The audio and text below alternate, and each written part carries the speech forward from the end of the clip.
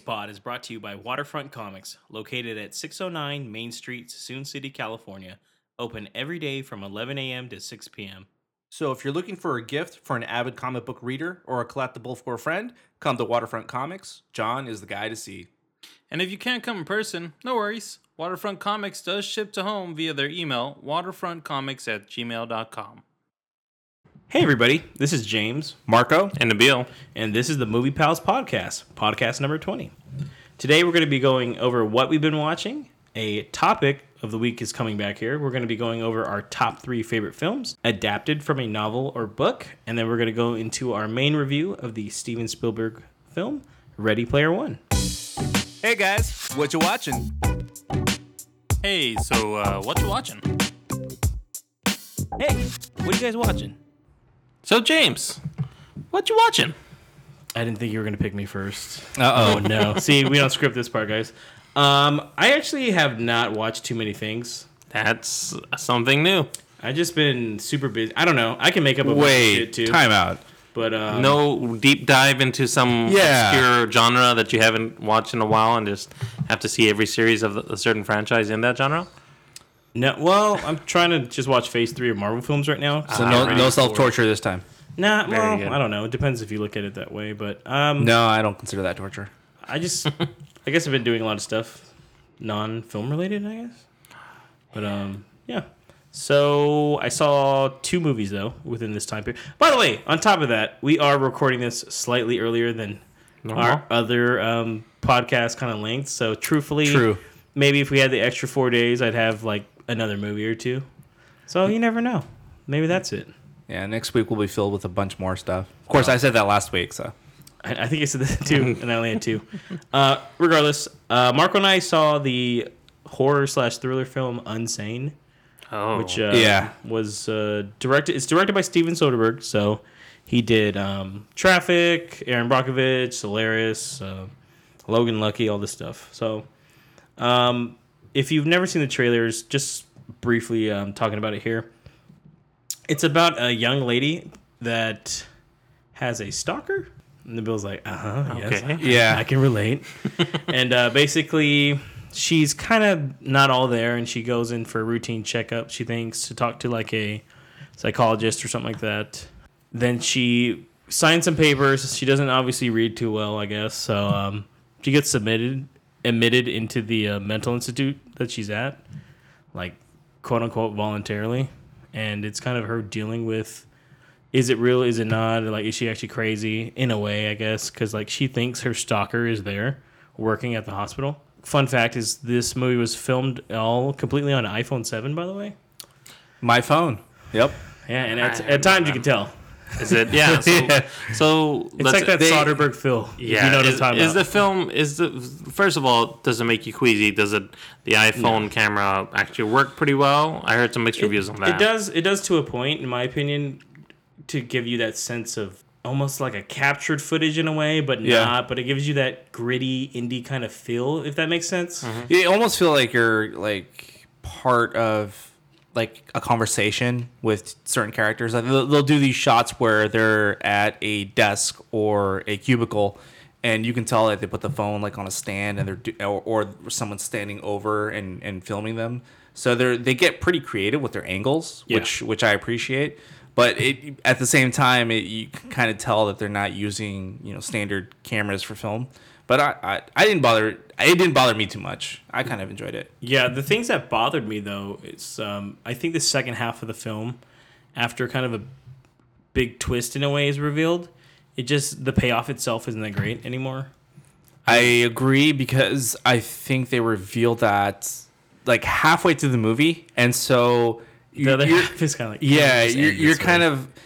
Okay, so the whole thing about the movie is that you're uncertain if the main character, played by Claire Foy, her name's Sawyer. You're not sure if she's really seeing her stalker or if she really does have mental health problems, because they leave some ambiguous clues at the beginning of the movie prior to her being held in a hospital for mentally ill.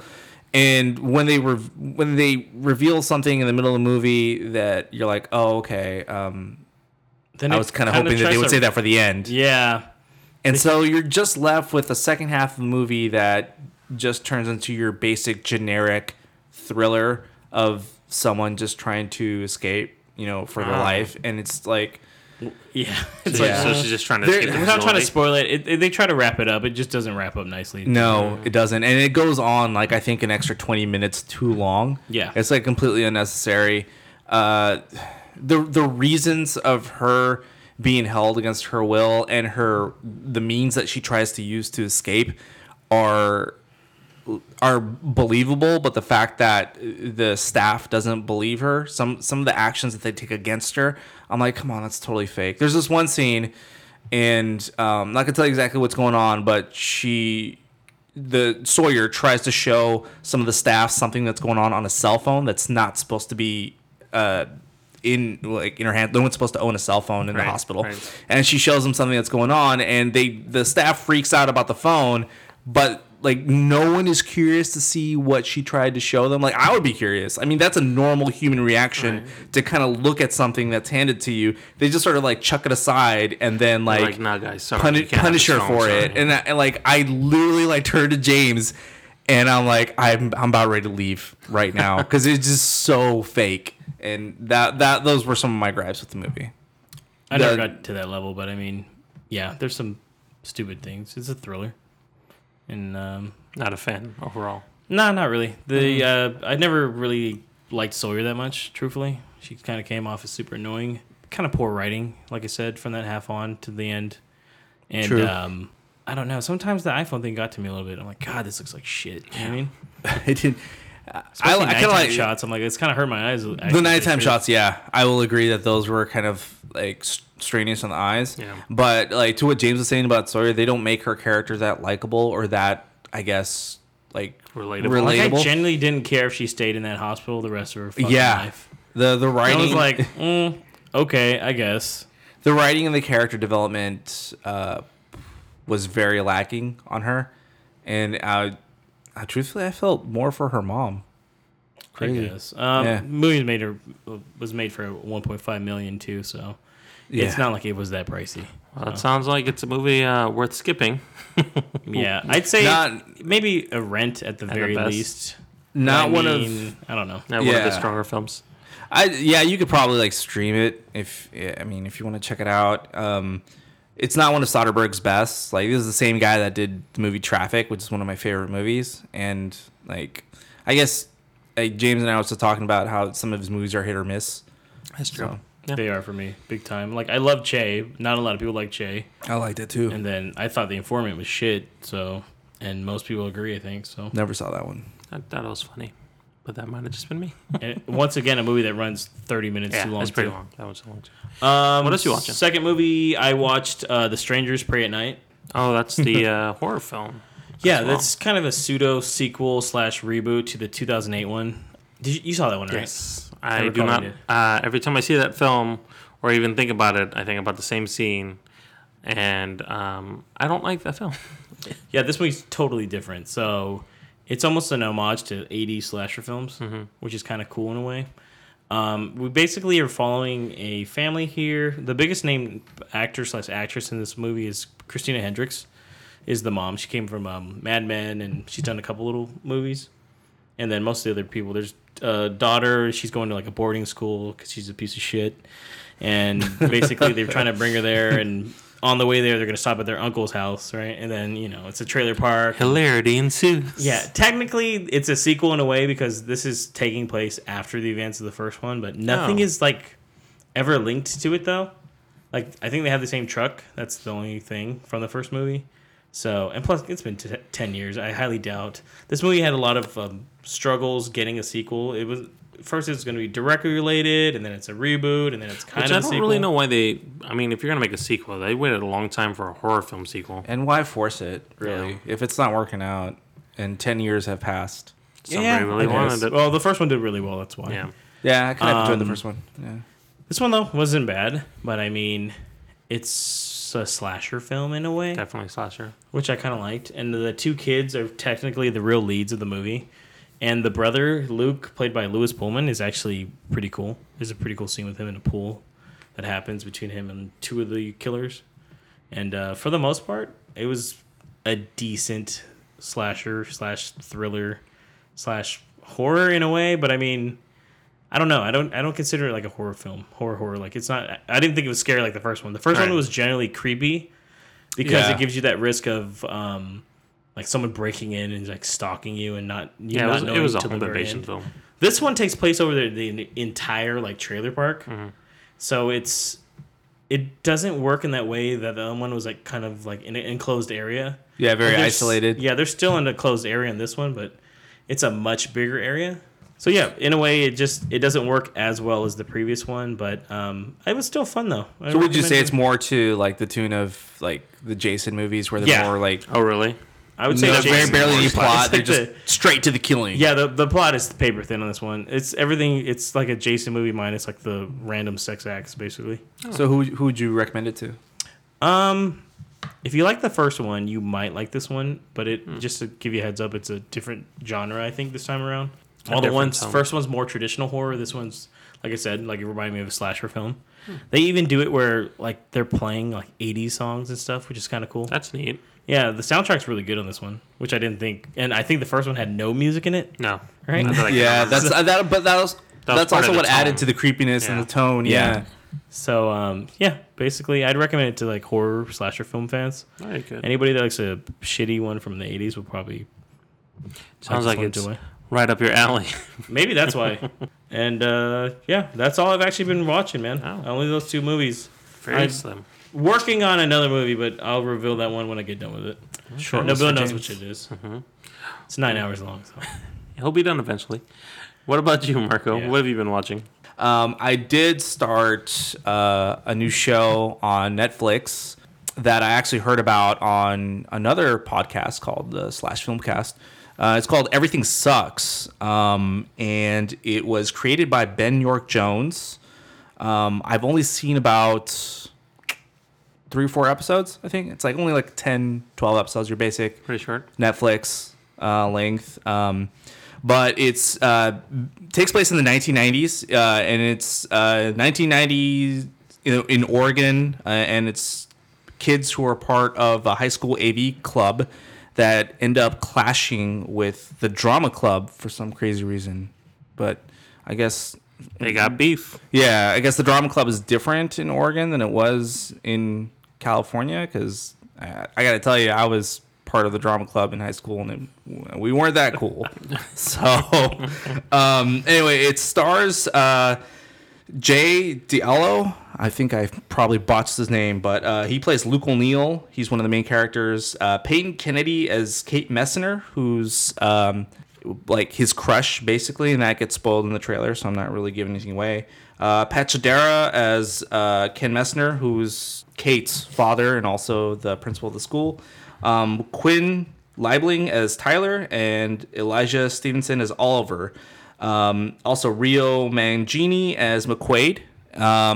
So basically the 3 kids, McQuaid, Tyler, and Luke, are just joining the AV club, and Luke does it in order to impress Kate Messner, played by Peyton Kennedy. So far I'm liking the show. There's one thing that did stick out that the podcast that recommended it to me mentioned, which is that the first episode is very heavy-handed in 90s references.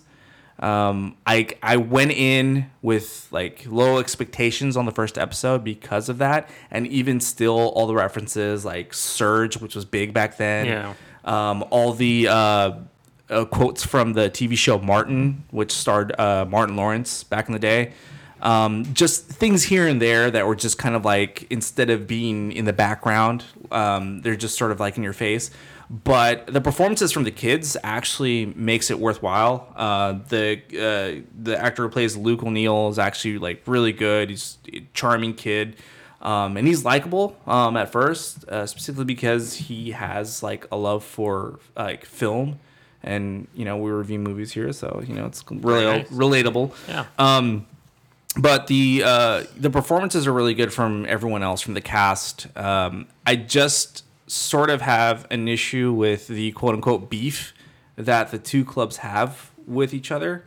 I don't know, like I don't see it. It's not. You don't think it's realistic? Yeah, I don't think it's too believable. But everything else from the show is pretty cool. It's fairly lighthearted, but it's also like at times adult oriented because there is cursing in the show, which like surprised me because I didn't expect it. So it's a really good blend of that like family friendliness, but also like with some adult jokes in there to kind of like keep younger audiences captivated. Which is pretty interesting because the trailer made it look like it was pretty serious. Yeah. And, I mean, they had like a couple jokes sprinkled in, but I really didn't think it was like going to be lighthearted. It looked like kind of like a 13 Reasons Why, but set in the 90s. He's like Joey's ODing in the bathroom. That's what I was thinking. Really, because it's really like Luke is the catalyst for everything, and it's everything that involves him affects his friends because it's his idea to join the AV club because of his crush. It's some like cheap accident between him and Kate that causes the beef between the drama club, and then his two friends Tyler and McQuaid are sort of like taking in the reins from these consequences, and they're actually the two comedic reliefs because they keep giving him shit about his decisions, and it's kind of funny. But when it focuses on Luke and Kate, it's kind of a little bit more serious tone. So that's where the balance comes in. But so far, 4 episodes in, I'm enjoying it. I'm still gonna ride out the other 6 and keep you guys updated on how I feel about it as a whole. But I'd say right now, out of a 10, I'd probably rate it like a 6.5, 7 around there. It's pretty decent, so give it a shot. It's on Netflix right now. Bill's like 6.5. That ain't cutting my damn Netflix. I mean, he just already named that he's at the drama club. Keep in mind, true to his name, man. He's like, I need an 8 or higher to make my Netflix queue. I saw these episodes like super late at night once when I couldn't sleep. It's the best time to watch Netflix. So, what are you Sounds about right. Yeah. so maybe it was just me fighting like trying to sleep and trying to stay awake to watch this, but No nostalgia. still, I'd say check it out. Other thing that I've been doing is similar to what James also mentioned, is a sort of Marvel marathon in preparation for the new Avengers: Infinity War. Oh, is that coming out? Yes, it is. I didn't know that. Yeah. Oh my gosh, shut up. Yeah, April 27th to be exact. Except I'm not just doing the Phase 3 movies. I'm actually starting all the way from the beginning with Phase 1. Is it true that you're watching all the television canon shows as well? No, I am Only the ultimate fan would I do am that. not that self-loathing. I'm not that self-loathing. No, I'm doing just the basic marathon of just the films. I'm not including the TV shows. You If starting with Punisher? No. fuck you. Blade? Blade? Punisher 1991, right? Yeah. Dolph Lundgren? No, I didn't start with that one. I actually started chronologically according to the MCU, the Marvel Cinematic Universe. So I started with Captain America first, the first Avenger, because it takes place in the 1940s. Moved on to Iron Man, then Incredible Hulk, then Iron Man 2, then Thor, and I'm just now getting to the Avengers, and I've seen probably the first 30 minutes of it. And I'm doing like 1 or 2 movies like a week, Oh, basically. shit. I thought everybody like, every day. Yeah. God damn. No, I watch them in intervals, so I'll watch like 20, 15 minutes here, Not going 30 through minutes there. When I get a chance, but little by little, just sort of like pecking at like the big monster. Is that working for you doing it Yeah. like that? Or is it better if you sit down, you think, and kind of watch it through? I think it's better probably if you like sit down and watch it through. Like there are times where I'm able to watch like half of one movie and then do the other half like the next night. Though Iron Man 2 I did like in one full sitting because it happened to be on a weekend. And you know what? It's not as bad as I remember. I don't think it's Truthfully. that bad of a movie. Yeah. I think the villain wasn't that good, but the it's- ending was really good. Yeah, he's okay. He's okay. It connects stuff pretty well, I'd Yeah. say, from what I remember. But I will say this, man. Like going back and watching these movies and seeing how Marvel has evolved is just so like rewarding and so great. Like I'm like genuinely excited to watch the rest of the movies, and it's really getting me into the hype. Not that I wasn't much into it anyway, because it's Infinity War that's coming up. But you notice small details here and there that like really connect everything. I totally forgot that the Tesseract was part of Captain America too. Yeah. So because it ends up being a big deal in Avengers. Well, spoilers. You know, if you haven't seen these movies, then I don't know where you've been. Like, great. The last 10 years. You start to see that, you know, some of the movies that we may have like judged so harshly back in the day are actually not that bad. Like even the first Thor movie, there's actually pretty decent balance with. I actually like the first one. Yeah, with the comedy and the tone, and the performances were so good that it's actually a pretty good origin story as well. I mean, the love story between him and Jane is still sort of like, you know, heavy-handed and it's like not believable, but you know, it's something that you can overlook eventually for the overarching story. It's just if you still say this for Thor 2, then it's gonna be like, whoa. Yeah. Yeah, That's probably the worst one. Yeah, I'm not looking forward to Thor 2 and I'm not looking forward to Avengers Age of Ultron, but because I've only seen those two movies once, Oh, you might. I'll see how it is. Like all these other movies, I see them randomly like 1, 2, 3, 4 times. Incredible Hulk actually with Edward Norton. Edward Norton, yeah. Thank you. Like Lou Ferrigno. I was Lou Ferrigno, who actually does have a cameo in the movie. It does. Of course. Yeah. And he was the original voice for the CG version of Hulk 2. Yeah. Hasn't I remember that. paid homage to him. You know what? Not that bad. So if you have time and you want to do this and kind of go down a rabbit hole, it's my first time doing something like this. I know James did that with slasher horror movies Everything. a few months ago. Transformer movies. Yeah, the Transformer movies. I'm having fun, and I gotta tell you, I can see why it is he does this every once in a while because it can be fun. You're just there, you're just waiting for the next one. It's not. It's okay, James. Gonna give you a nice heads It's all up. gonna be okay. Hold on, wait. I'm giving him flashbacks right now. So He's sweating here. Guys. 7 fucking pirate movies. I'm like, oh, maybe we shouldn't have done that one. but Well, it sounds like you're gonna keep yourself busy for a while here. oh Mike, yeah, until the next definitely. pod. So I'm almost done with phase 1, and I'll keep you guys updated with my phase 2. But that's all I've been watching right now. Very nice. Yeah. What about you, Nabil? What have you been watching?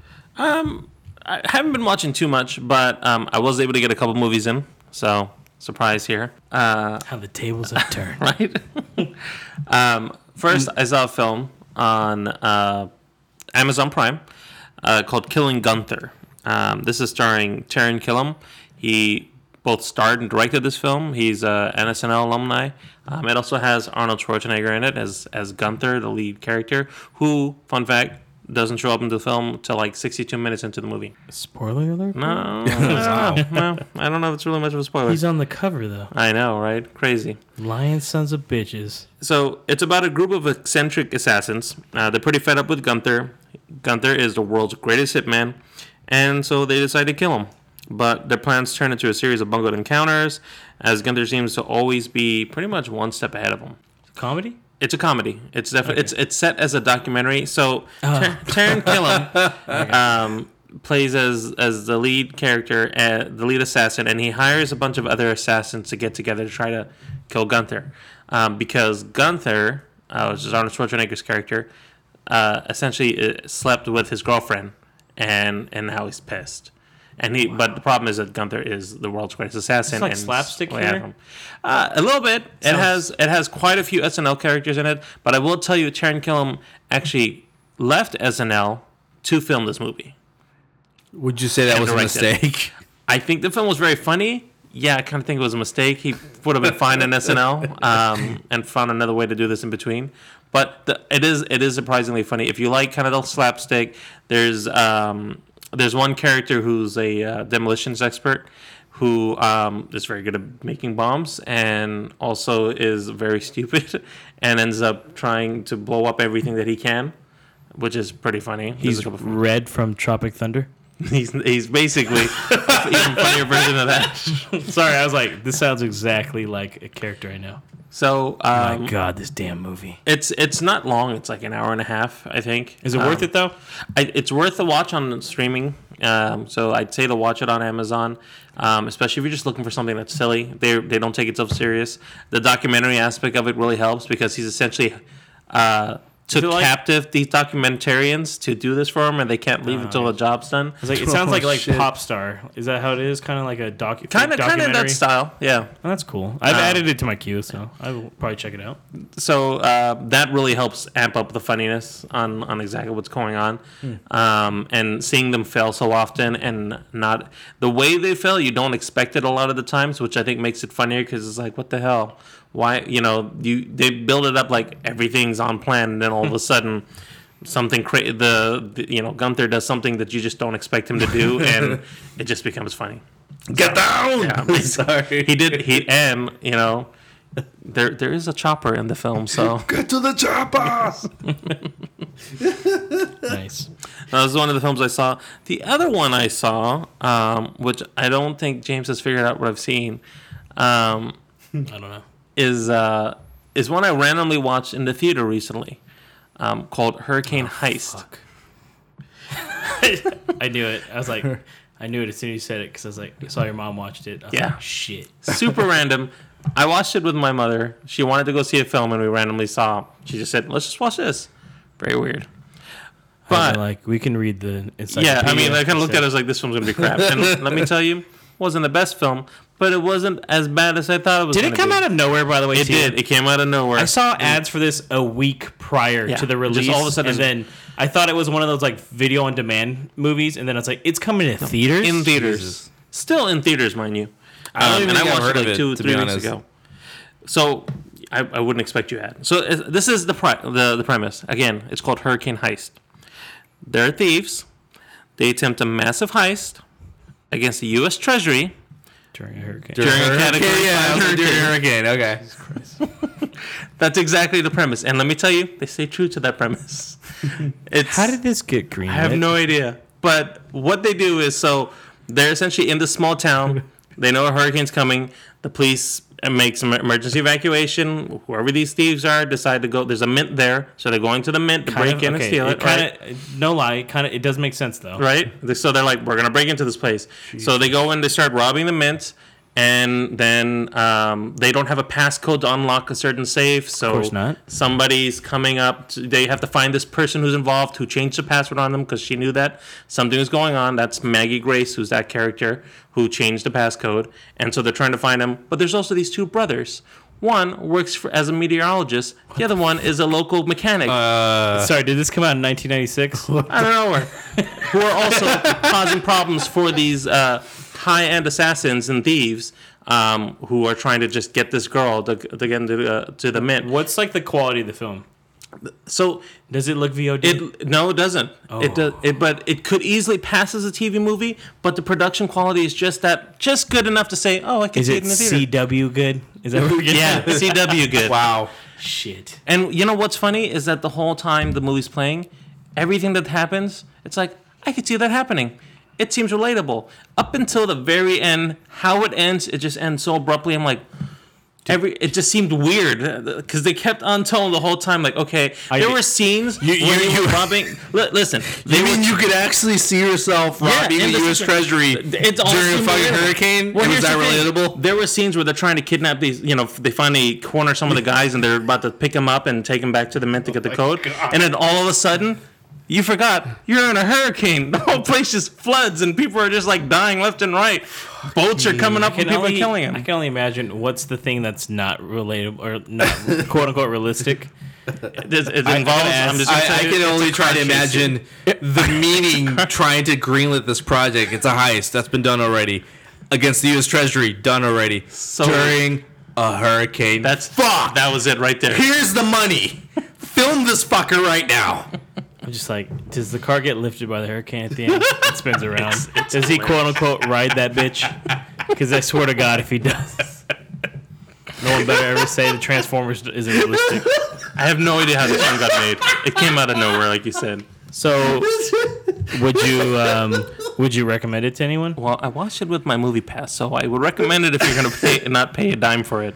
But I can tell you, I was much less disappointed than I thought it was going to be. It's actually a better. Did your film mom than I like thought. it? She enjoyed it too. Oh man, this sounds like a movie my mom would like. Actually, probably. I'm not gonna lie. It is definitely in the guise of those old Strike Force Team 9 kind Oh, of yeah, it sounds like it, dude. TV movies with just that better quality of The production. Delta Force Part The 6. Delta Force stuff, exactly. Yeah. So that's what I've been watching. Wow.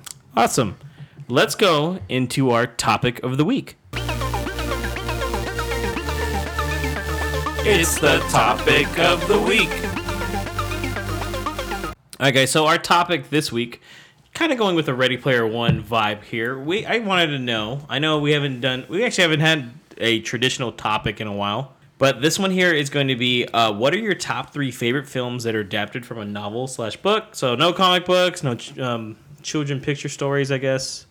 Nabil's changing his answer. Oh, no. No And coloring also, books. you have to have read the book. You can't just be like, I've heard it's a good book. I read the back cover. Yeah, Is that enough? I read 2 chapters. I opened it. I saw the inside cover. He's like, I know what I'm doing here. I know So, who the fucking author is. Okay. We're going to start with our 3, 2, 1s. We'll go down from there. Kind of see what our opinions are on a couple things here. And let us know if you agree with us or not. Hit us back up on our Twitter account. On our Facebook, post something. We will post the topic as well. Because we haven't done that in a while because we haven't had a topic. Kind of got all into this Oscar shit. So It's been a minute. Yeah. All right. So my number 3 movie here of a movie based on a novel/book is Apocalypse Now, 1979. It's based on the novella Heart of Darkness by Joseph Conrad, released in 1902.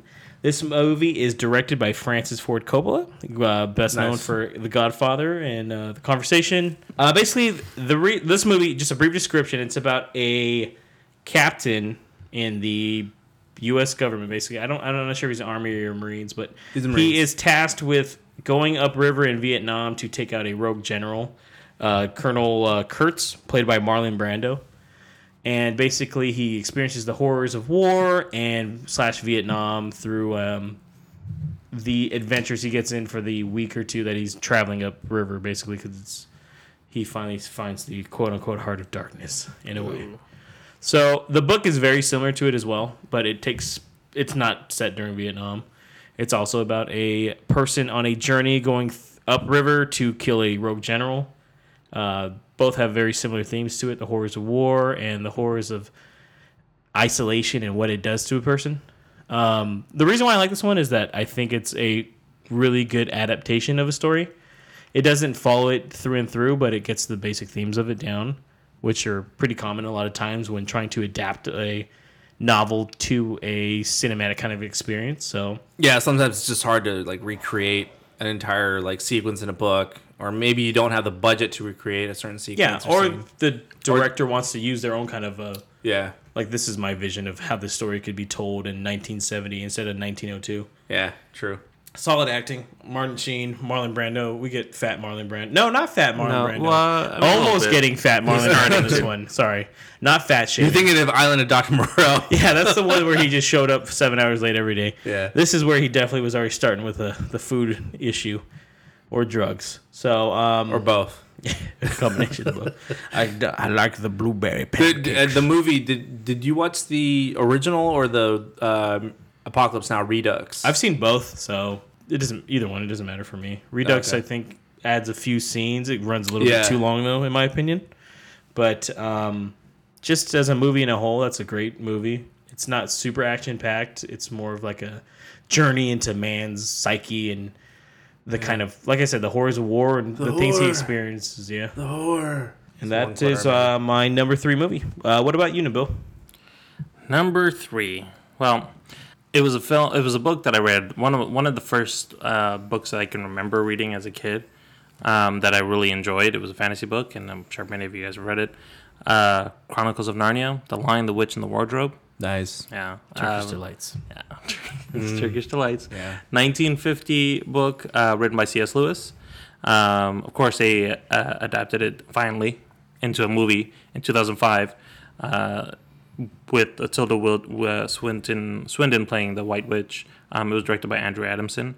And the general premise, there's 4 kids who come from the same family. They have to leave their town because there's set in World War II and there's bombings going around over there.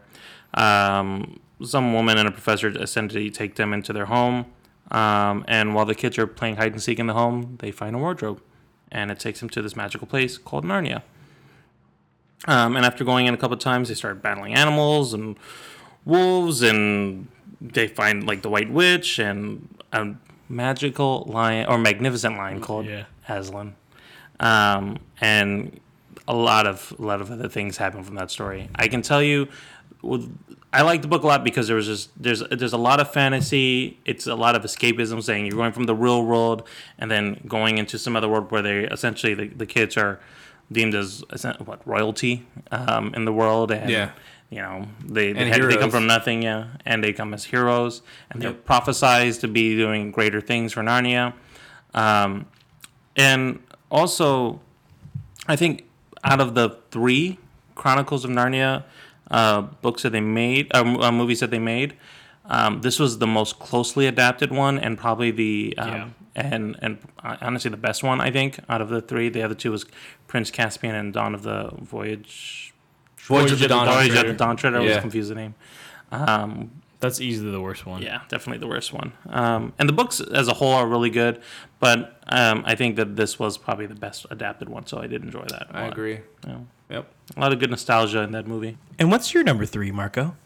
My number 3 is also a book I read a long time ago in a galaxy far, far away. I'm just kidding.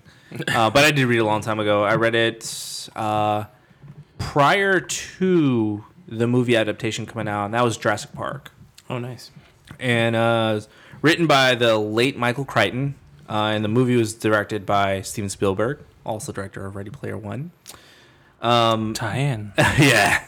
Nice. But essentially, the story is basically the same about a rich millionaire named John Hammond who figures out a way to clone dinosaurs and put them on an island off the coast of Costa Rica and make a park named Jurassic Park out of it. And prior to its opening, he gathers a group of archaeologists and a mathematician and an attorney to come check out the park and give it the okay before it opens. And in both the book and the movie, shit gets out of hand, and everything just goes haywire, and the dinosaurs run amok. Essentially, the main sort of outline of the book remains true in the movie. And the reason I like the movie is just because of like how impactful and like visionary it was, even though it does a lot of changes to the book. Like for instance, they really paint John Hammond as a saint in the movie version, that he really cares about like children all over the world and wants everybody, even like the poorest of the poor, to visit his park. No, he's a fucking money grabber in the film, and he is a ruthless bastard. In the book, you mean? Yeah. He's very greedy in the book. He's not as like, not to an extent, but he's definitely not like a saint in the book. The 2 kids, they swap roles. Tim is the oldest one in the book, and Lex is the youngest one. Lex is kind of like more of a kid, a cool kid, and Tim is actually the one that's a computer whiz, and he's also still into dinosaurs. Dr. Grant is a lot older in the book as well, and Ellie Sadler is a lot younger than him, and they actually are a couple in the book as well too. Why do you like it though? Why is that your? Really, I like it because the first time we really see a good version. I don't want to say realistic version of dinosaurs, but a really good version of dinosaurs on screen. Like Steven Spielberg really pushes the limit, and although he made a lot of dramatic changes to the book, it still keeps a lot of the themes and where like the hubris of like creation and what to do with like such power as well too, because both of them discuss those themes. And even Ian Malcolm's mention of chaos theory, although very short and narrow in the movie, was more expanded on in the book.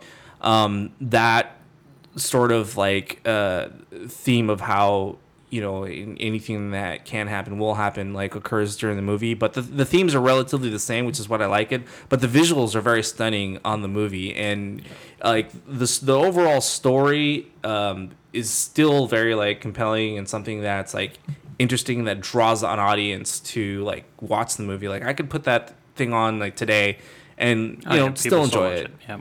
I think that like Steven Spielberg really pushed the bar with the movie, and I enjoyed it. I had my qualms with it when I first saw it because there were so many differences, but I'll tell you what, it's not as bad as The Lost World, because that one really stung me. But anyway, that's also why it's my number 3, because there were a lot of changes to it, and it's not too closely to the book, but I think there's enough in there to kind of keep it true to the story.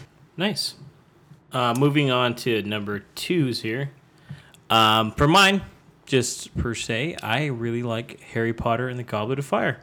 It's a good one. 2005 film based on the Goblet of Fire by J.K. Rowling. Came out in 2000.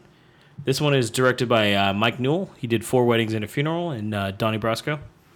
Which is kind of random. Yeah. And then they're like, here's Harry Potter. It's Harry Potter. I'm not going to go over it. If you don't know who Harry Potter is, he's a wizard that goes to a wizard school and shit happens. I'm pretty sure it was quoted as, "You're a wizard, Harry." That's his Hagrid. Then he blinked at him twice. It's like, yeah.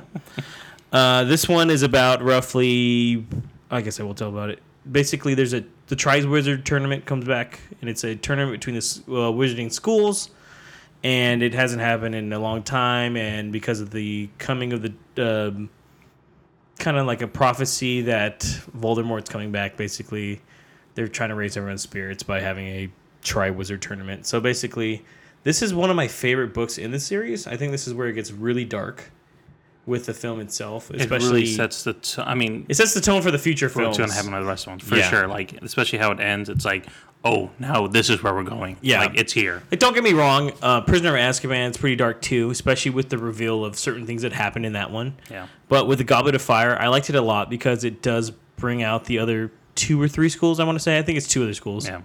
And it shows you that it's not just in like this random place in England. It's a whole also world. Like the world has it, like Spain and all these other spots, and it's, I don't know, I liked it a lot. It has, like I said, I think for me it's because of the change of tone in that one. It also follows the book fairly well. All the other ones, just like Jurassic Park, I guess, they take liberties with it because the movies are 2.5 hours long. Yeah. And pretty large books to a point, and there's also a lot of subplots in each book that obviously you can't cover in a movie, or it wouldn't make too much sense, especially with pacing. But I would say the Goblet of Fire is one of the ones that gets it pretty close, especially with the events themselves leading into the final event and the maze and what eventually happens. But overall, I liked it too, and I like that in this one you actually start seeing between like Hermione and Ron that there's something going on. I've always liked that whole romance between those characters through all 7 films. I never caught that as when I saw the movie the first time. I haven't seen it in a while. Yes. Did you make it to Goblet of Fire?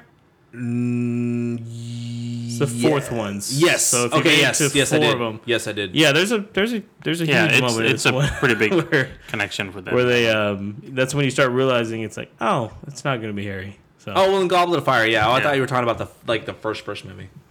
no, Goblet of Fire. So from Goblet of Fire going forward, it starts developing even more, and which I've always liked actually.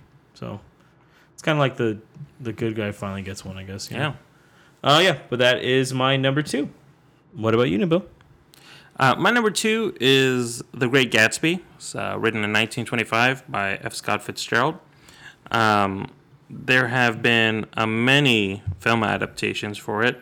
I think there's a total of 4. One in 1926, 1949, 1974, and the most recent is 2013.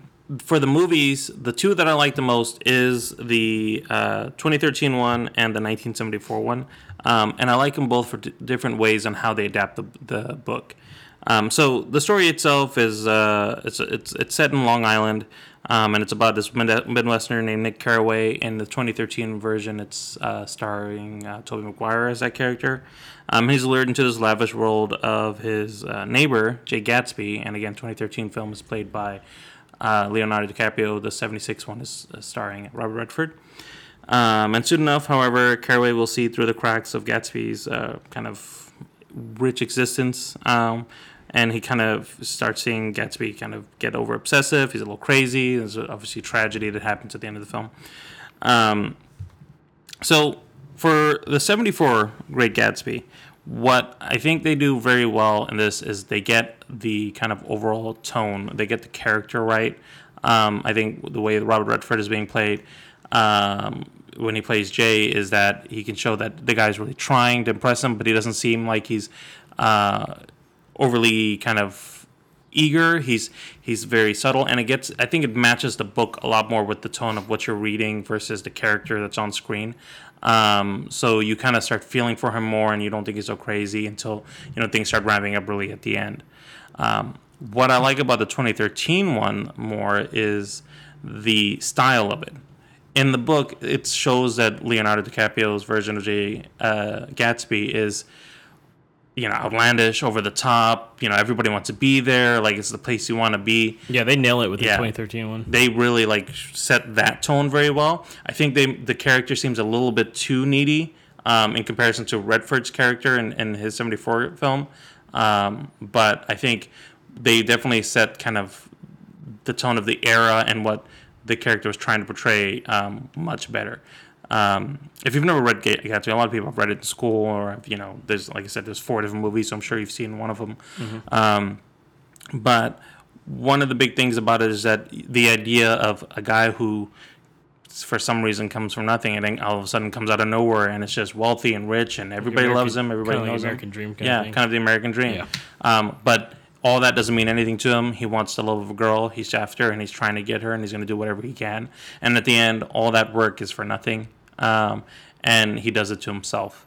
And so that right there, I think, is shown much better in the 2013 film with how they show the lifestyle. But again, I think that the way they kind of show the characters, because obviously 74, it's not going to have over the top graphics, and the set pieces are not going to be like what it is now. But it's still set the director of 2013, he did Moulin Rouge. Oh yeah, so he did Moulin Rouge as well. And it's almost a musical in a way. Kind of, yeah. It's almost with the exception of they don't actually sing. They basically build up every big scene into the singing part. Soundtrack's great for that one. Yeah. So, The Great Gatsby, I think, was a great.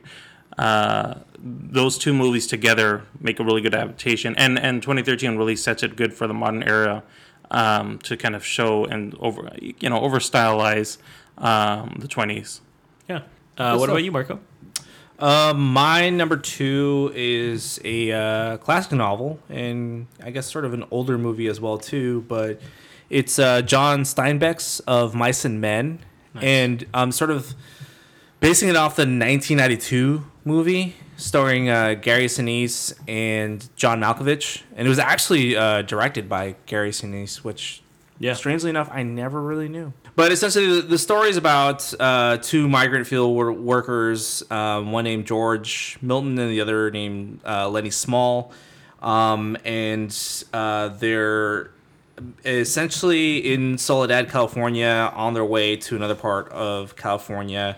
They get hired to be farmhands, but essentially hope to attain their own land and become ranch owners themselves. And one of the reasons I really like the movie is because I think that Gary Sinise and John Malkovich really imbue these characters, and they really portray them very closely to the book as well. Like, whenever, it's weird because when I was in school, and even after when I read the book later on my own, I would always just picture Gary Sinise and John Malkovich as the characters. And when we ended up watching the movie as well, it was no shocker to me that those were the people that were selected, because it just felt more natural. And the fact that Gary Sinise did an excellent job at keeping it very close to the book as well. I think there's just a few minor changes here and there. I think the beginning of the movie, I think more or less starts as a flashback of Gary Sinise's character remembering John Malkovich's character. So yeah. So they start to work on the ranch and essentially wind up into trouble because Lenny has problems with not knowing his own strength. He likes to pet animals and then essentially kills them. He ends up killing a puppy in the movie and the book, and also accidentally kills Curly's wife, and that's when things start to really unravel and their problems like start to like really like get in the way of their dreams. And that's the whole real theme of both the book and the movie that I think that carries so well, is that, you know, the universe is a big place. We're tiny humans on this rock, and we may have these big dreams, but at some point in our life, we may not achieve them. There will be obstacles in the way, and some that we may not be able to like overcome and surpass. And I think that both the book and the movie like capture that feeling so well, which is why it's like one of my favorites. Nice. Yeah. All right, moving on to our number ones here. My number one, I chose The Lord of the Rings, The Fellowship of the Ring. Came out in 2001. It's based on The Lord of the Rings, of course. Came out in 1954.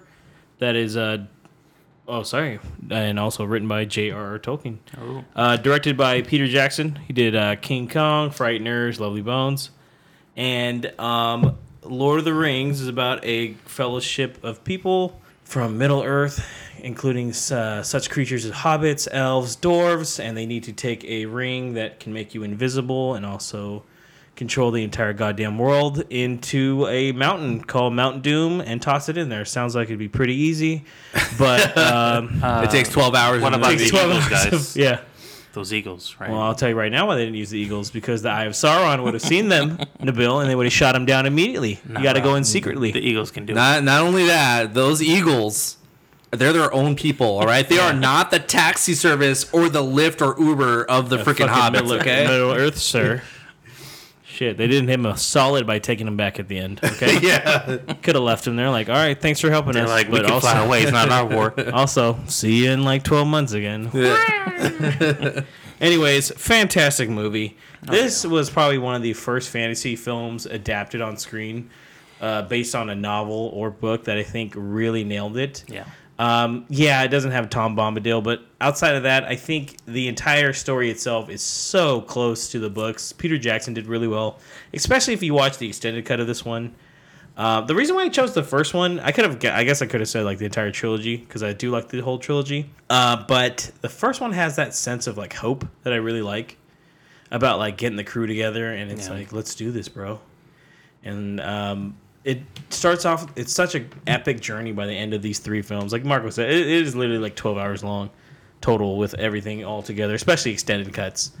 And you grow, you learn, you start to like really like these characters. And I think, like I said, this is probably the best adaptation I've seen of something I read. This got me into wanting to read the entire thing. I had read like the first one right before the Fellowship of the Ring came out. Same. And then right after that, I jumped right into Two Towers and then Return of the King. And then I read the Hobbit books beforehand. And then I even jumped into like the Silmarillion and stuff. And then that was a downward spiral. So, Never ended. yeah, I was like, more Lord of the Rings. Tell me about the other rings that we don't see. James was locked in his room shirtless. Pretty much, man. That book's huge, all three combined. But yeah, fantastic one. It set up a lot of kind of copycats afterwards too. But yeah, there's a ton of Plenty of them. fucking terrible fantasy films after that. Ask Nicolas Cage. But outside of that, great movie. Great little story about friendship and brotherhood, and one that I've seen quite a few times. So, Yeah. all right. And about what's your number one? My number one is a film that actually my first actual Sean Connery film that I've seen. It was the first one I ever seen. And also the first time I actually realized I was into political thrillers. Russia House. No. Close. When I say close, Russia's in it. The Hunt for Red October. Oh, nice. Oh, so good. Such a good movie. So good. Submarines. Who knew submarines could be fascinating? Yeah, I've seen it. I just never read the book. Yeah. Thereby. It's actually, the book is what got me into Tom Clancy series. So, Hunt for Red October, written in 1984 by Tom Clancy. The movie, The Hunt for Red October, was in 1990, starring Sean Connery and Alec Baldwin, directed by John McTiernan, the guy who directed Die Hard. Oh, nice. So there's some action in there, right? Yeah. There's no action. It's all political thriller. It's a lot of red lights. It's a lot of red lights. So they're on the hunt for this submarine called Red October. And what it is that Sean Connery's character I think it's Marco Ramius, I'm going to say is how it's pronounced. He's the captain of this new nuclear sub from Russia, and he's essentially taking it out on a test run, doing some drills and maneuvers. He's taking it from Russia with love. He really is. He is taking it from Russia because he decides Jack Ryan, which is Alec Baldwin's character, believes that the Marco, Sean Connery's character, is going to... That's you. Is going to defect. And so... he's trying to convince the Navy and the Russians because somehow, for some reason, this submarine is getting closer to U.S. soil, and Russia's trying to shoot it down because they're like, "Oh no, he's defecting," and the Americans are like, "He's got a nuclear sub, he's going to kill us." Does Sean Connery have a Russian accent in this one? Yes, he does. He does. I remember this. And I remember. I was like, "Ooh." Yeah, he's got a very deep accent. He's trying to work with. Sam Neill in this movie? Yeah, he is actually. He's the captain of the actual submarine. Who Sean Connery, I won't spoil it too much, finds a way to take over command of the ship from him. Okay. Yeah, he uses his rank or something like that to supersede command. Yeah. And then like he doesn't really like tell them too much of the details. Yeah. So what the thing is the book itself, a Tom Clancy novel, if you ever read one, is very militaristic, very dry, very detailed on stuff that, unless you were in the military working in that specific field, have no idea what they're talking about half the time. A lot of description, yeah. Yeah, he goes into a lot of detail. What I like about the movie and the way they adapted it from the book is that they don't go into detail for a lot of things, but it's also kind of heavy on just like politics, and they just keep to that tone where it's all about the dialogue. There's obviously action, you're trying to see what they're doing, but and how they're portraying themselves in the tense moments. But there's a lot of twists, and you don't really see it coming because you don't know what side Sean Connery really is until the end. You want to believe Jack Ryan and think that he's right because he's the star of the film, but you also don't know if you can trust Sean Connery's character. So you're like, maybe he is a bad guy, maybe he's a good guy. Who are we supposed to believe? And they kind of keep up with that political tone. And, of course, there's got to be scenes where they're in the Pentagon discussing this or in Russia discussing this. And it's at the height of the Cold War, too. Oh, yeah. So, like, you're like, man, are they going to go, like, and nuke each other? Or yeah, and they find a really good way to keep things tense, which in the book they do as well. Once you get through all the description, like it gets very tense. You're like, oh no, what's happening? What's the next page? You want to keep going, which is what a lot of Tom Clancy's books do. And I think they did a really good job of not having to try to make it overly overt in action, and they kind of just kept it in a political tone. And I think it's one of his earlier movies that got adapted for the Jack Ryan series that I think was a really good way to set that tone. And they did well with some other films afterwards, like Clear and Present Danger, and they did 2 other films. I can't remember the other Harrison Ford film. The Patriot Games? Patriot Games, that's the one. But when they go into Some of All Fears... Ben Affleck. Not Bad David. What was the reboot? Shadow Force? I swear to God, was it Shadow something? No, I think it's just called Jack Ryan. Shadow Recruit. Sorry. That's what it was. See? Yeah. Look, I thought I was joking. With the other Chris Pine. Yeah, and now they're doing a TV show, which John looks like it's going to be interesting. Krasinski? Krasinski, yeah. Yeah, it looks pretty good. The last 2 films weren't so good. They kind of tried to make it more action, and I think that's what took away from it. And the TV show looks like it might be the same case, to be honest, but we'll see what happens with that. But those earlier movies really stuck true to the books, I think, and kind of kept it more political and military espionage. Nice. What about you, Marco? My number 1 is a fairly new movie, actually, but it's an older book. It's Stephen King's It. And I like the adaptation of the 2017 movie that came out, even though, slightly spoiler alert, it's only technically half the book, really. Right. And they're going to do the other half. Comes out this year, doesn't it? No. No, Next year. next year. Yeah. But essentially, like, the story is basically the same. It's about 7 children that are terrorized by an entity that exploits the fears and phobias of its victims to disguise itself while hunting its prey. And they mainly refer to it as It. It also primarily takes the form of a clown by the name of Pennywise, the dancing clown. I saw both the '90s movie and the new one, and although the '90s one with Tim Curry holds like a place in my heart, I do enjoy the newer one that we also did a podcast episode for, And the old one too. Yeah. yeah, and the old one as well. But I do enjoy the newer one a lot more, and it's directed by Andy Muschietti. I like how it just keeps the ominous presence of it throughout the entire movie. Like, I never really felt that in the original movie, and that's something that you feel as you read the book. It also holds a lot truer to the characters in the movie, and it keeps their backstories more true to the book. I'll bet a little more modernized, and they skip a lot of the details. But really, you don't even get that much detail from the '90s movie because it blends both parts of the book all in one. Because basically, the book goes back and forth between the years 1958 and 1985, and you get flashbacks of the main characters as kids and them as adults. And what they did for the newer version is, rather than do that, they split up the stories from the past and the future. And of course, they modernized it because the past is now in 1989 versus 1958 in the book. However, like, many of the details are still the same. The experiences that the kids delve, even with the bullies that they face, mainly with Henry Bowers, a lot of the stuff that their interactions that occur between those two are a lot more similar to the book.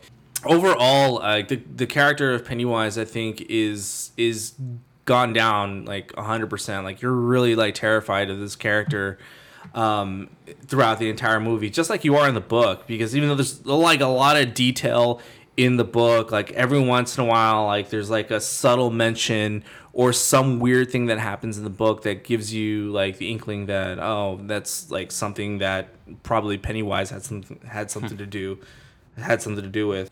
But it just really gives that thrilling feeling of the book that I just don't think that the '90s movie really hit.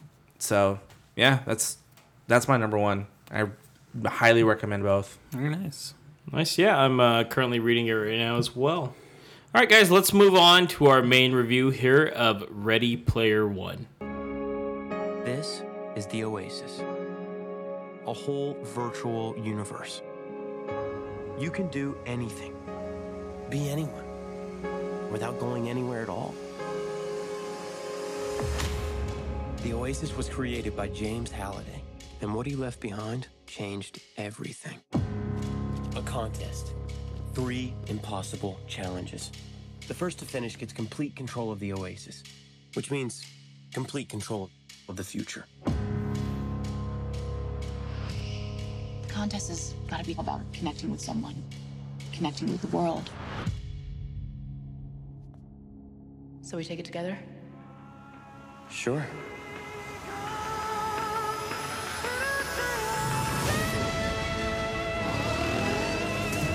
All right, so the IMDb description of Ready Player One is: when the creator of a virtual reality world called the Oasis dies, he releases a video in which he challenges all Oasis users to find his Easter egg, which will give the finder his fortune.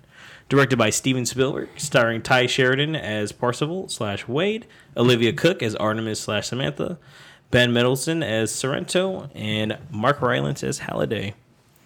Quick thing here, guys. Did you guys like it? Quick yay or nay, Marco? Yay. I liked it. I enjoyed it. I felt that it kept the majority of the spirit of the book. I enjoyed the performances of the characters, even though there were slight changes to some of them, and I'll get to that when we start the review. But overall, the theme and the message, I think that Spielberg really like tried to showcase that in the movie as well. Obviously the book goes into a little more detail, but the visual effects were really cool. The homages to all the pop culture was also very cool, even though not all of it could be fit into the movie. Disclaimer: all three of us have read the book, by the way. Yes, we have. Just to give everyone a heads up. But Yeah, I liked it. I'd actually go see it again. Not gonna lie. What about you, Nabo? Yeah, I enjoyed it as well. There were some stuff that they took out from the book, definitely for time and continuity, for just couldn't be adapted. Yeah. But I thought the graphics were great. CG was amazing. The way Steven Spielberg tried to tell this story was different from overall from what the book was trying to do. But I think he did.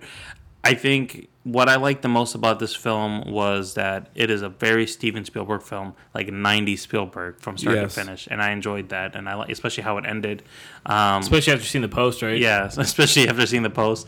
I really liked that him came back full circle to what he was originally known for, an adventure film that was wholesome and family oriented, but anybody, kid or adult, could enjoy it. Yeah, I agree. I liked it too overall. Quite a few changes from the novel, but obviously, like we said, can't fit all that in.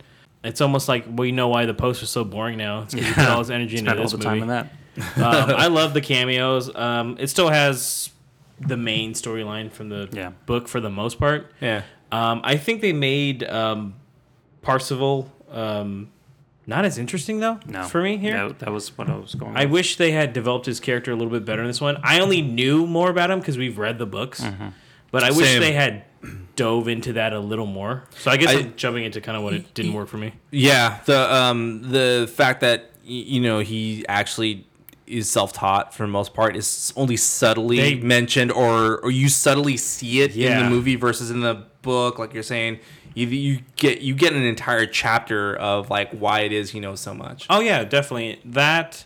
Meanwhile, though, I think Artemis has a better storyline in this one, overall, with giving her more of a background in like the rebellion, and which is added, I guess, into this.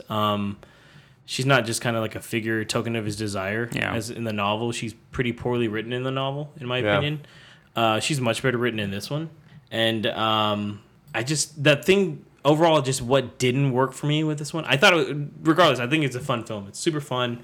Reminds me of Spielberg, like you said, of the 90s, 80s, kind of like adventurous, and it's almost like it's strange that it's an older gentleman making this film. Seems like it's a younger guy making it. But it works. It works really well. But what didn't work was just, I wish the character development was just a little bit better in this one. It seems because of the format of how it's made is they kind of go from action to action pretty quick. And I'd say that the development of their characters was probably the weakest point of me. I agree. I think that has to go with the lack of spending as much time in the real world than they did in the virtual world. The time that they spent in the virtual world was great, and they did take away some certain aspects of the challenges and how they got to keys and everything. But the real world, I think, is what really stalled the development of the characters, and especially Parzival, because his storyline and development was a lot of it was growth in the real world. Because when you see him in the virtual world, I'll just tell you a little bit about the background, is that he's pretty much a loner. He has his one friend, but everything else is kind of, like Marco was saying, he builds up to the knowledge and skill because he just doesn't connect with anybody. And they don't really show that too much in the real world. They try to hint at it, but they do that little narration at the beginning about 5 years and this was what happens. They kind of just gloss over 5 years and here we are today, and just jump forward. And there were some big scenes that I think that I enjoyed in the book that didn't that happened in the real world. That I don't think was able to get adapted to, and we can talk about that in spoilers, but I think did kind of take away from his development overall as well.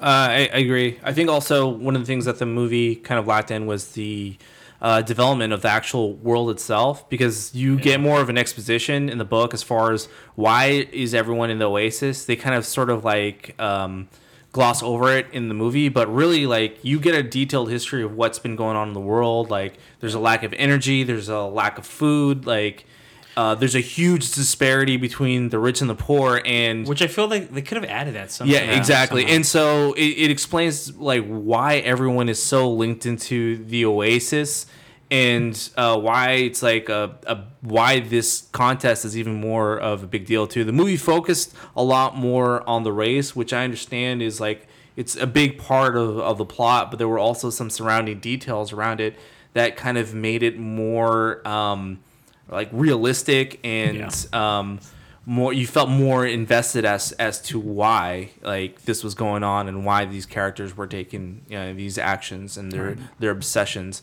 And really the Oasis was like just like it's an escape, because like why would you want to face the shitty real world when you could like social commentary on escapism and the status of the world, and you'd rather kind of run away from the real issues is kind of what they're hinting at a little bit stronger in the film, I'd say.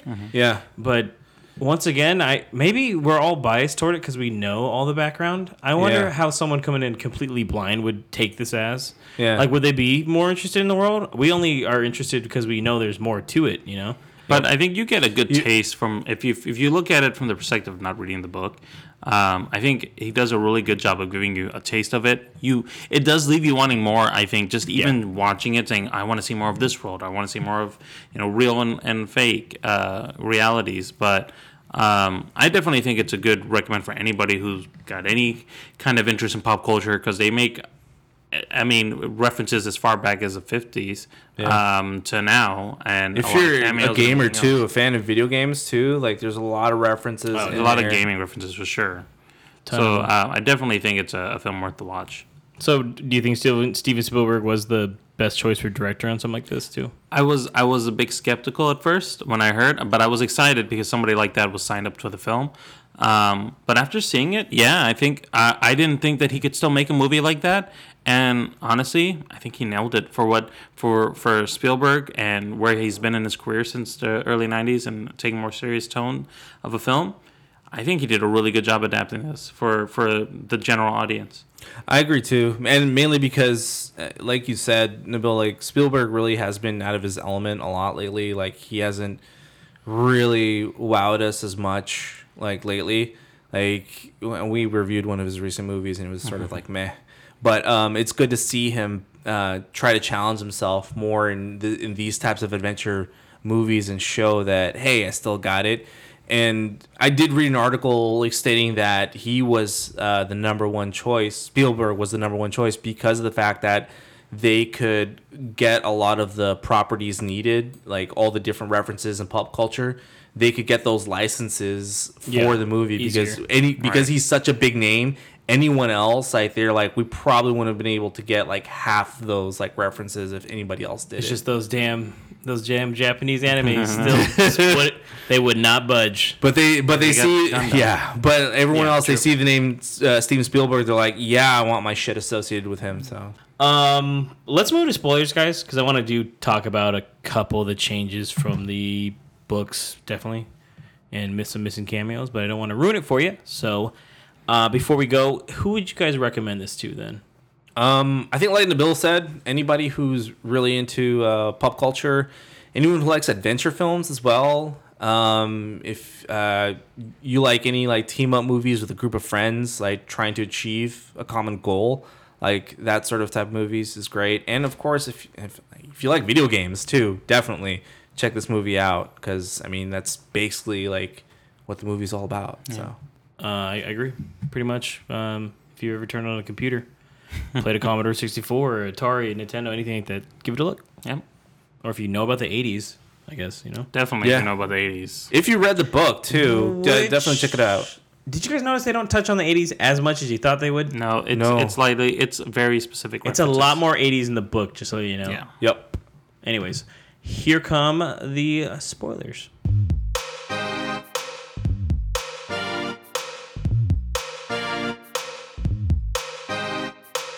All right, so guys, any changes from the book? Now that we're in spoilers, we can talk as freely as we want. Or any changes in the movie that you didn't enjoy that you thought were maybe better in the book? Definitely. Wade's his self-taughtness, like his homeschooled education that he has, and his knowledge, and the fact that he knows a lot of this stuff because he's self-made. I like that aspect of the book a lot, and how it's very detailed, and how he's been able to keep up with all the Halliday references and like really study him. It just sort of doesn't feel that well developed in the movie. And I felt that it's something that maybe really quick they could have mentioned or something. Yeah. Like just did a quick like montage of him collecting all like the holiday stuff. I don't know, something. It's just to pay homage to the story. Yeah. What about you, Nubo? You know, there's definitely some things that I wish were in the book, but I think just I thought he could have done easily into the movie and made the film a little longer too, was extend the challenges a bit.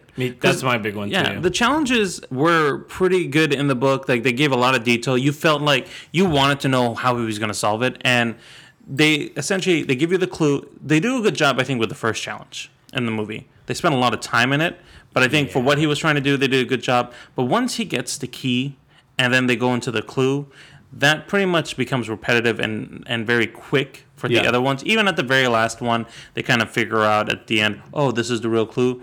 It still just seemed, which is not technically the focus. ending after he gets the clue. key and goes to the room full of every system. Exactly. And then he does play Adventure, and then it's the Easter egg. Exactly. They kind of just tighten that, and I think That's the only one I think fit they in there. kept, actually. All the other ones as a whole, everything was completely new. different. Yeah.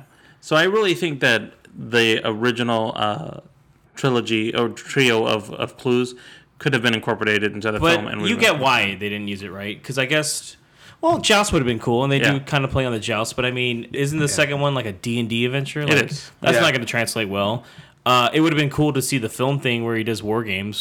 That would have been really cool. But I mean, Yeah, it was probably hard to get not many people have seen War Games. It's like an like old school '80s movie. And I feel like if they had though, people would have been seeing war games tonight. Kind of Oh yeah, I do like how they changed it to The Shining though. It's still sort of paying was cool. homage. That was to the fact, change I liked. Yeah, so like, you know, they're still paying homage to the whole movie thing, but they're doing it with a different reference and, you know, different time period too. Because I think like The Shining is like late '70s. I think. You're early '80s. I want to say. Oh okay, yeah, well, it was same timeline. So yeah, for me, it was just the challenges would have been kind of cooler. Yeah. Because after a while, it's like, oh, they made it. I guess Exactly. He hit reverse and he got out of the goddamn thing, right? And then I can't believe they didn't do the third one though, where they got to bring back the sword. Yeah. That would I have thought been that would have nice. been kind of cool. It just seems like shit. We just showed up at the fortress and this is And it. that was it. Yeah.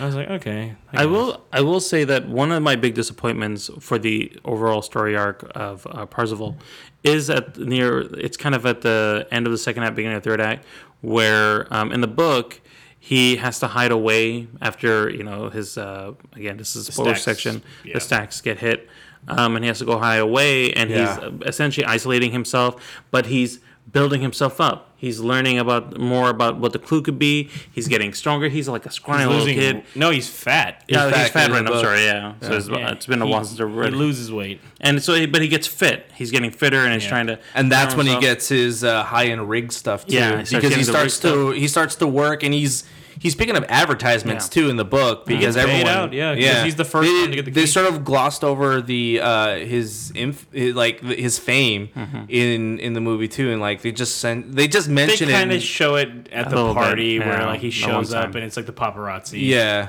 But no, they don't expand on that. Yeah, at and I well. think that was a good arc to probably try to add in. But I mean, I get it what makes they were doing. sense though that they get removed rid it. of his part where he infiltrates IOI and Yeah.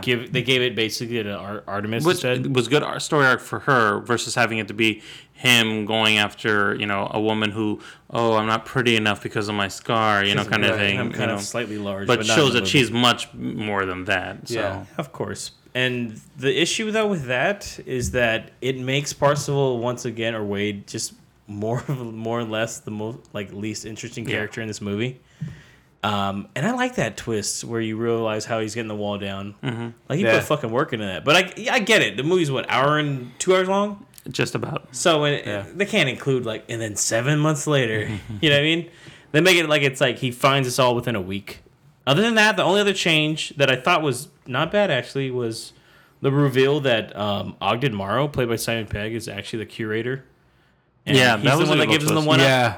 Yeah. I still would have liked to see the Pac-Man part where he gets the coin, extra but coin. once again, that is such a sub-story that Yeah. because they didn't Yeah. go with that path, because that's on his way to get the second key. He thinks that's the way to get the second key, and it's like, I got a quarter instead, and I can't remove it from my items list. And then the little payoff, I was like, that's kind of cool, I guess. That was good. I think what was cool about it was that it was a twist, because I was kind of just thinking like, they're just going to give a coin and forget about it, and then magically bring it up at the end. It's like, But, thanks. but in the book, Ogden Morrow, like, is a twist at the end or near the end of the book that he's like, hey, I'm going to help you guys come to my house in, I think, like, Oregon or whatever, and I'll help you guys out. It was a nice twist to kind of see that he was almost technically helping them in the movie as well, because he was the was, True, actually. No, Yeah. that is true. So I kind of like that instead of doing it for the end, it's almost throughout the movie, he's kind of like in the background helping them out. And I thought about that, and I was like, oh, okay, that's a clever way to do it for the movie, and it saves time too. Yeah, that's true. And I guess expanding IROC as a character actually Helped a little bit. helped this one out. Yeah. Yeah, he was actually more likable in the movie than he was in the book. Oh, and in the book, you only really hear from him in the beginning, and then he betrays them in a way by revealing the location of the first one. Yeah, I do also wish that Spielberg would have had the guts to kill one of the characters, like in the book. It would have. Yeah. I don't know if it would have worked for the theme of this one. For though, what he man. was trying to do, I did near the I was end waiting kind of for it. realize, I was like, when he's gonna die, when he's gonna die. Never Is that dies. obviously. Daito, right? Daito Yeah. dies. Yeah, But like you said, I mean, the leader of the IOI or 101s, Sorrento. I'm sorry. Sorrento, obviously killed Daito in the book, but you They could see gave at him the a end, redeeming quality, this one, right? they kind of gave him like he would have, but He saw the he saw spirit. that he lost. He saw the spirit in his eyes. Yeah, yeah. he He's saw he like- lost, and he was like, okay, well, you got me. What else am I gonna do? Yeah. True. Any missing cameos that you guys wish was in there, or items or vehicles from the novel? I'll tell you right now, I'm so fucking happy that Mechagodzilla was in it. I know that was Because I was like, are they not going to do Mechagodzilla? Is Mechagodzilla not Gundam gonna versus a Mechagodzilla. Dude, the Gundam was so sick. Yeah, I was like, that was this pretty is dope. Yeah, that was fucking awesome. It would have been cool to see the Ultraman one though, but Oh, yeah. the guys that own that said no. Yeah. I liked. I don't know why, but every time I saw a Mark V Halo That's pretty Yeah, cool. character, yeah. I was like a Spartan. I was It's like, funny that's because pretty cool. remember he produced the Halo series Yeah. stuff, so that's why he was able to get that so I was easily. like, That's so cool. that's pretty cool. I like the T-Rex cameo. I know some people hated on it from what No, I it was read, cool. but I liked it. I was like, "Pfft, that's fucking awesome. But so you guys weren't missing out. No. I wish they showed the X-wing too. That would have been cool. The action would have yeah. been cool, but I'm not surprised I that get you it. couldn't get a Star Wars reference inside. Yeah, You know, I get it. Yeah, I do like the mention of the Millennium Falcon, and I Yeah, do like they did that. do If that. you notice, It's from Parsifal, him too. he was wearing his gun holster like Han Solo. Yep, they have that. He almost had like a Han Solo look with his vest too. His Did vest. you guys like that they looked weird? Yeah, actually, kind of. At first, I wasn't sure, but didn't- as I it watched didn't work it, for me. No, I was like, I didn't like it. I kind of two things also. I agree with James. I wish they would have. You could have told it was CG, but still made it a little more realistic, less cartoonish. And I also wish that H's character was more like the spoiled book. or spoiled in the fucking trailer. Yeah, Yeah. Be nice too. Yep. that's true. Just to spoiler section here, but I mean, it's kind of a mystery throughout that entire novel until Until the the last end, third yeah. of the book. Yeah. And this one, they're just showing you right off the bat, like this is him/her. Yep. So, yeah. Overall, though, I had a lot of fun with this one. I highly recommend checking it out. So do I. Go check it out. It's in theaters right now. All right, guys. So that is the end of podcast number 20. Once again, everybody, thank you for listening to us. Keep the feedback, response, reviews coming. Share our pod to everybody you know. That'd be awesome. Marco, how do they hit us up on the Facebook and Twitter? Check us out on Facebook at facebook.com/moviepalspod. Also on Twitter at moviepalspod. Please share, retweet, or subscribe to us if you haven't already. We are on iTunes, SoundCloud, and Google Play. If you have any recommendations for any movies or TV shows, please let us know. We're more than open to listen to you. And again, thank you to everyone who has been listening to us. We really appreciate the support. We appreciate the feedback that we do get. And keep on listening. Yeah, and remember to go ahead and share with us on Twitter or on Facebook your top 3 favorite films from this week's topic that was adapted from a novel. And let us know your thoughts on that to see if we match up, or let us know how you felt about our picks. And make sure to tune into our next pod where we will be reviewing a film that was suggested to us by a viewer. So we're going to keep it a mystery. Make sure to tune in. Until then, this is James. Marco, And Abil. Have a good one. see you.